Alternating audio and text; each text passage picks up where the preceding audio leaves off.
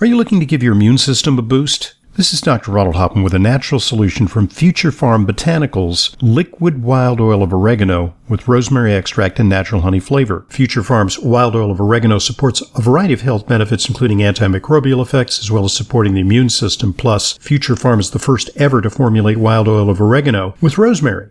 Rosemary aids circulation, helps alleviate muscle pain, improves memory, and also gives your immune system a boost. The natural honey flavor enhances the taste while still giving you all of the benefits. Future Farm sources this product from the Mediterranean and produces it in the United States. For more information and to order, call 888-841-7216, 888-841-7216, or go to myfuturefarm.com/Hoffman. That's future, P-H-A-R-M, myfuturefarm.com/Hoffman. Wild oil of oregano is all natural, science-based, and works without adverse side effects. myfuturefarm.com/Hoffman.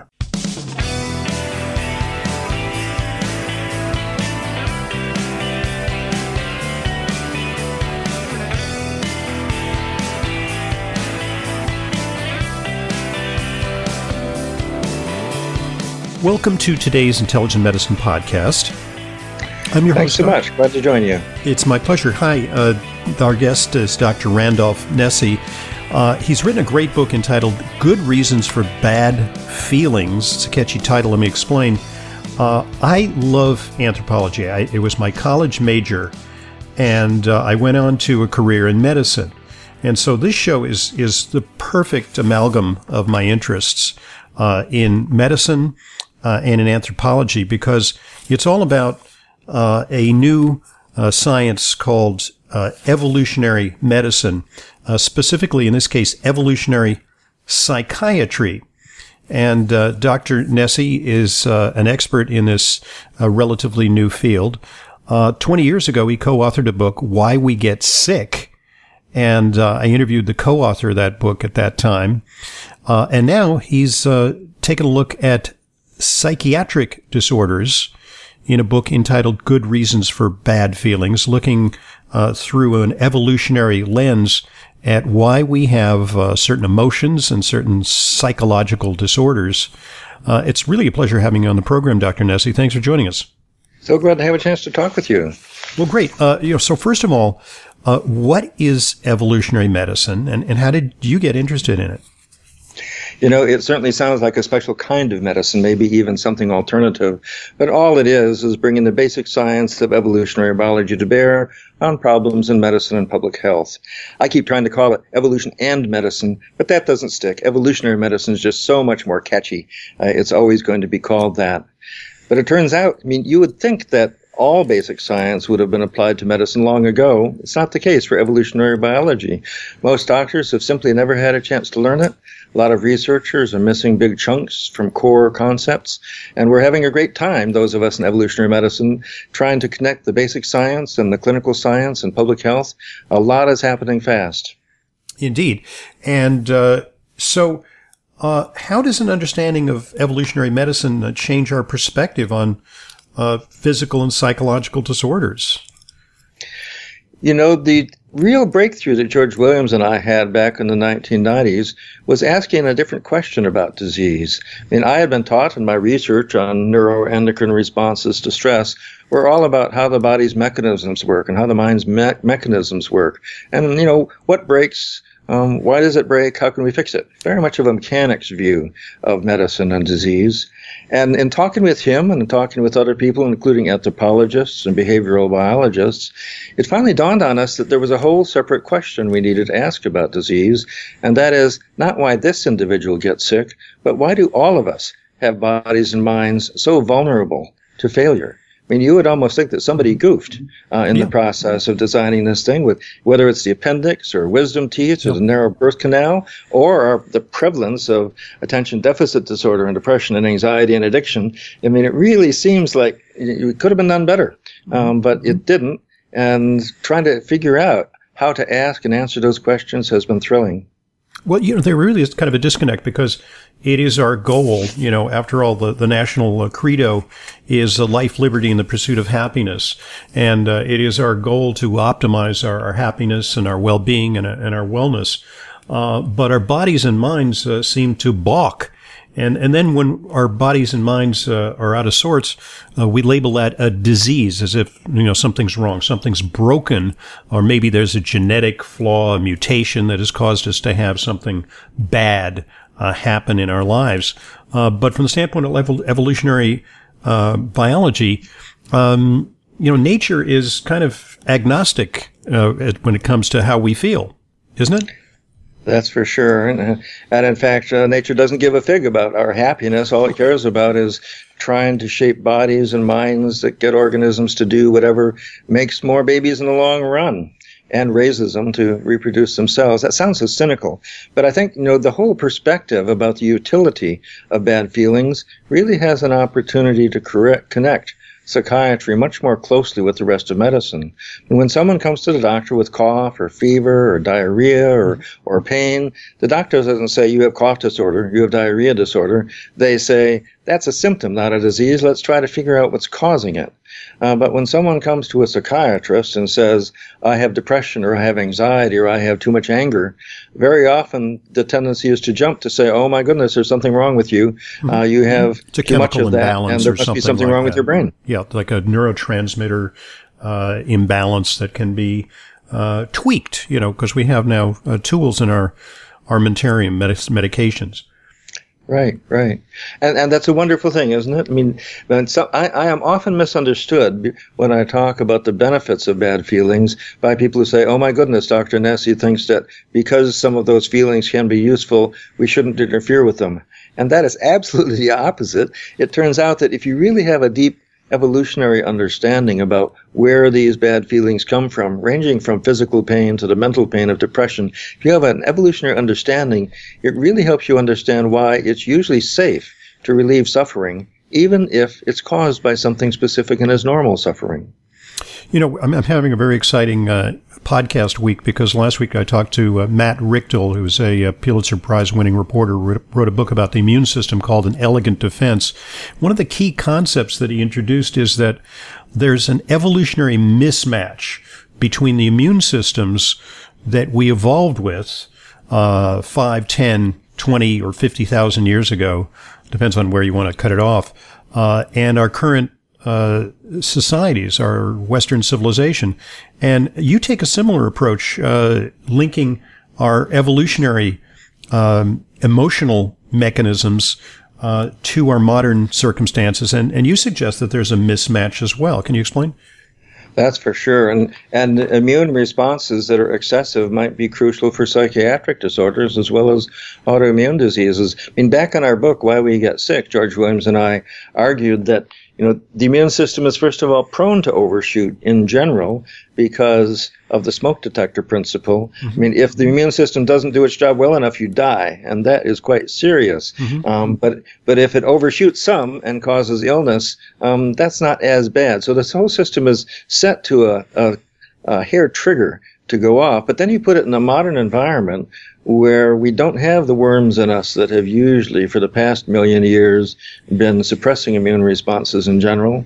We are eating things and having more nutrition than ever before, which augments the immune response. So now almost all of the gains we've gotten from conquering so many infectious diseases have been outweighed by the escalation of asthma and Crohn's disease and multiple sclerosis autoimmunity and all of these other autoimmune diseases. Mm-hmm. We had Marty Blazer here last week from Rutgers, who's written a marvelous book called Missing Microbes. Also a recent guest on Intelligent Medicine. Great book. The details. Yeah, and how the microbiome is very, very central to not only physical health but also emotional health. I mean, clearly there's an impact on mood, the gut-brain connection. But I wanted to ask you, a more fundamental question, kind of a deep philosophic question that people have been arguing, I think, since the time of the ancient Greek philosophers, is emotions. What's the purpose of emotions? I mean, we undergo so many gyrations in our moods. From an evolutionary standpoint, what's that about? After treating psychiatric patients for about 10 years, I decided that it was really time for me to figure out what emotions were all about. And I started off my psychiatry textbooks. and I found 1/2 of one page in a 1,000-page book about normal emotions, and all of the rest was about depression, anxiety, and all these abnormal things. In the rest of medicine, we understand everything in terms of normal function first, and use that as a way to understand abnormal function. Right. So that was med school. I was, the first year of med school, I said, I'm not learning anything about disease. I'm just learning about physiology, normal physiology. It's like, I want to see sick people. Well, it took a year before we started talking about pathophysiology. But I agree that when it comes to the study of the mind, we emphasize abnormal behaviors in psychology. And a lot of them are abnormal, but how do you tell where normal depression and anxiety stops and where abnormal begins? The definition that's been made by the American Psychiatric Association depends on counting the number of symptoms and how severe they are and how long they last. And this is really good for making reliable diagnoses, but it's terrible. I mean, no doctor would ever say, oh, you've coughed at least 10 times a day for at least 10 days. You have cough disorder. No, doctors try to figure out if there's something causing it. And then the last-ditch explanation, if they can't find anything, they might say, I think your cough regulation mechanism is off, but only after a careful investigation. Right. So do you see the danger of diagnostic creep, especially in psychiatry? I mean, over the course of your career, you've seen what were previously considered maybe eccentric behaviors become pathologized and put into disease boxes.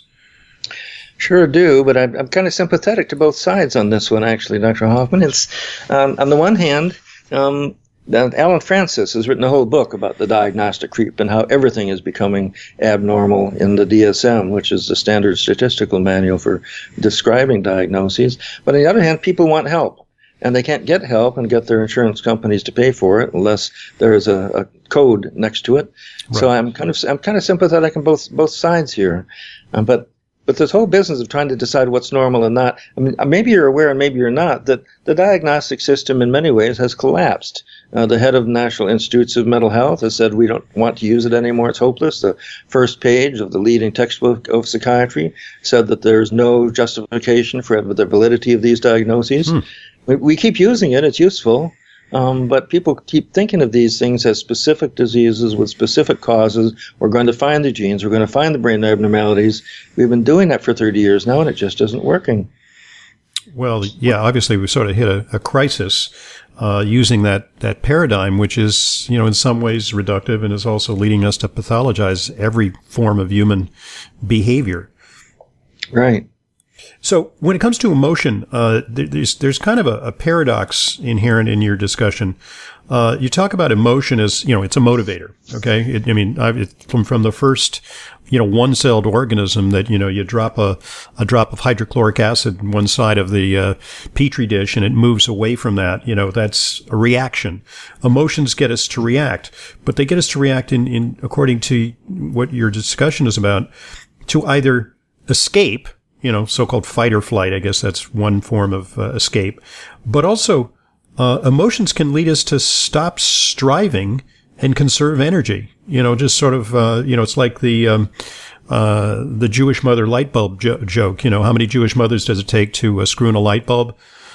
That's okay. I'll sit in the dark. You know that joke? Right. That sort of resignation, like, I'm just giving up. I'm giving up. Right. So it's easy for most people to see how fear and anxiety can be useful, because if you're faced with danger, it's good to get out of there and not go back there. But what about these situations where we are motivation flags and we don't feel like doing anything and we feel like we're worthless people? And everybody has times like that. Mm-hmm. Some people have them all the time, and then we call it depression. Why on earth would that ever be useful? So here's one where in modern societies, it generally isn't useful. I mean, usually there's something you can do that might be good, at least for your genes. On the other hand, why on earth would natural selection have programmed in a system to make motivation ratchet down as well as up? Ratcheting up is easy to understand. Hey, when there's a great opportunity, go for it. Mm-hmm. Do it. But there sure are a lot of circumstances in life, especially way back when, but even now too, when the best thing to do is really nothing. I mean, if you're the enthusiastic type living in Africa who insists on running for 10 kilometers to go to a nut tree that someone else just a few days before found was empty, that is not a smart thing to do. It'd be much better to just hunker down and wait. There are times when it's best to do nothing, and especially in social life, sometimes you're striving and striving, whether it's to get into a certain school or to get a paper published or to get somebody to marry you, and it's just not working. There comes a point when it's best to at least pause and possibly do something else. This seems very non-American. We're all told, keep trying, keep trying, never give up, never give up. And I did that for the first 15 years of my practice of psychiatry until I finally started understanding that low mood and emotions in general have meaning. We should try to look for their causes and see what's going on in a person's life. Well, it reminds me of the meme. The true definition of insanity is to keep doing whatever you're doing and expecting a different result.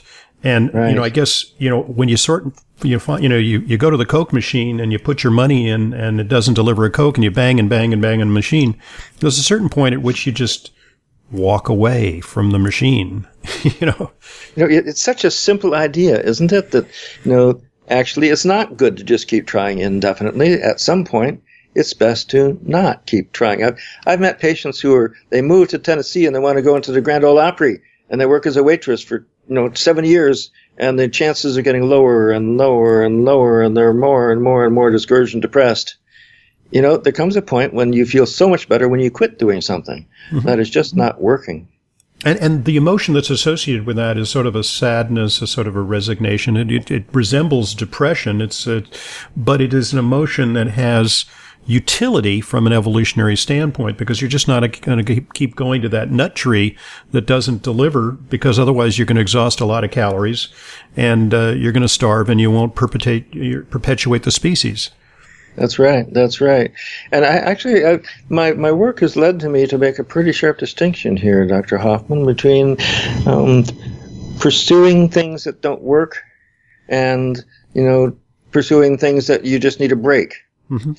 And sometimes you just need a break, and that a lot of times our motivation turns off and we wait a day or a week or a year and we come back to things and the environment's better, just like that nut tree started growing nuts again. That's really good. But I also try to distinguish very carefully between what I call low mood and depression, because as soon as you say the word depression these days, everybody assumes it's an abnormal state. And low mood refers to mostly mild depression that might or might not be caused by something that is normally arousing it. And it's still different from sadness. Sadness is caused by a loss. And losses are terrible, and we feel awful, and then it gets better. If a loss is specific, whether it's your house burns down or you lose your spouse or something, it's awful, but it goes away. However, if you're trapped in a situation pursuing some unreachable goal, that kind of bad low mood can go on for a long time. And of course, that sadness, being bereft, grief, loss, is the flip side of another powerful emotion, which is a very important form of social cohesion, which is attachment. Attachment is, such a powerful motivator for humans. But then when they lose either a personal relation or a possession or a social circumstance, they feel bereft. But I guess you can't have the upside without some of the downside. Is that correct? That's certainly what it seems to be. This is an issue that hasn't been resolved scientifically. Some people say that grief is simply a side effect of attachment and it's useless and the like. Other people say, something that bad that interferes with function so much, it's got to have some utility, even though it's kind of hard to see what it might be. There's so many questions like that in this field that are ripe for studies and deeper thinking.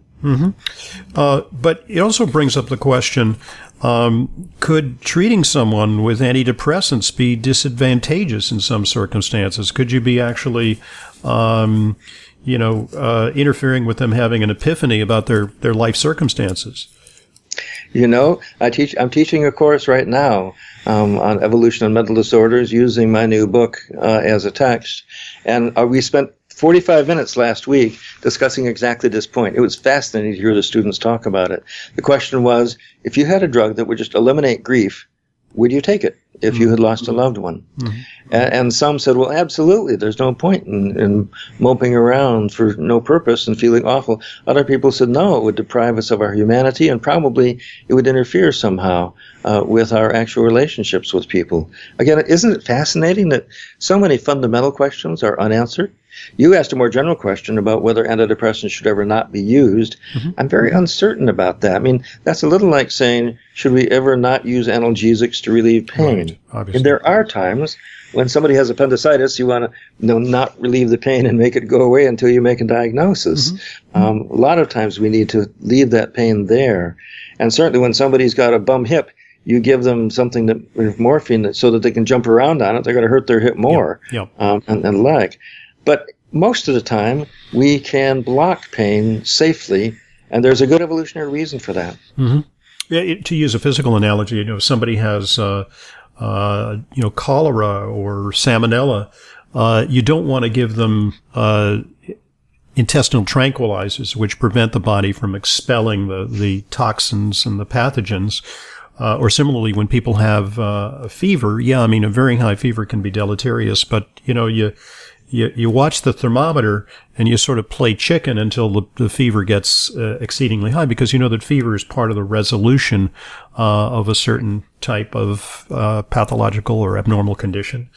Not necessarily abnormal. It's so good to hear you saying that, because I think most doctors kind of realize that these are all normal responses that can be useful. But it's terribly important for doctors, I think, to be able to make individualized treatment decisions based on their understanding of how the smoke detector principle influences the expression of these kind of bad feelings, often when they're not really necessary.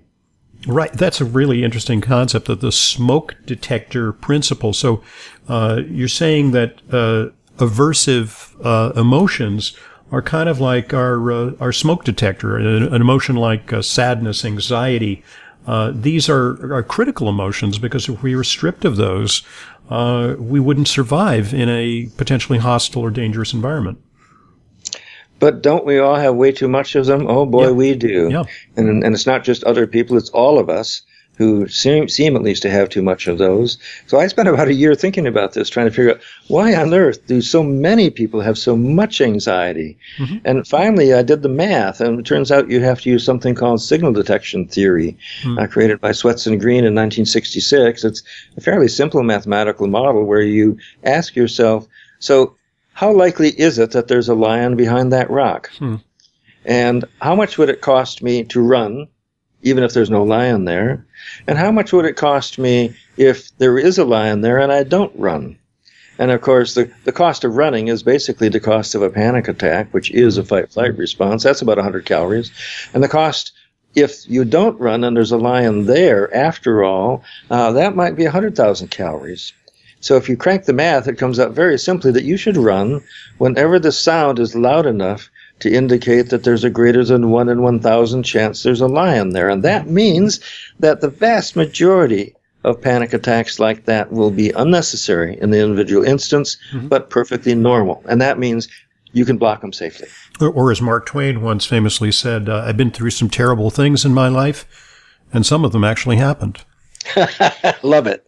Love it. Because, we're sort of, sensitized. It's almost like we have a mousetrap kind of responsiveness to potentially dangerous situations.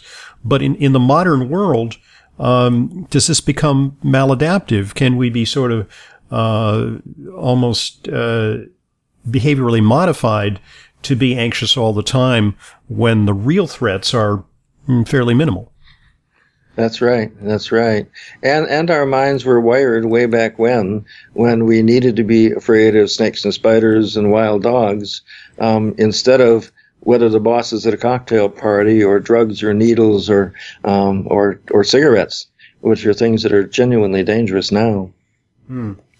All right. Well, you've laid the groundwork for some additional discussion of good reasons for bad feelings. We're going to take a look at some specific disorders. We're going to take a look at schizophrenia, autism, bipolar disorder, some conditions that are generally recognized as very, very serious psychiatric problems, but maybe there's an evolutionary basis for them. We're talking to a pioneer in the field of evolutionary medicine, Dr. Randolph Nesse, and the book is Good Reasons for Bad Feelings. I'm Dr. Ronald Hoffman, and we'll be right back with more of Intelligent Medicine.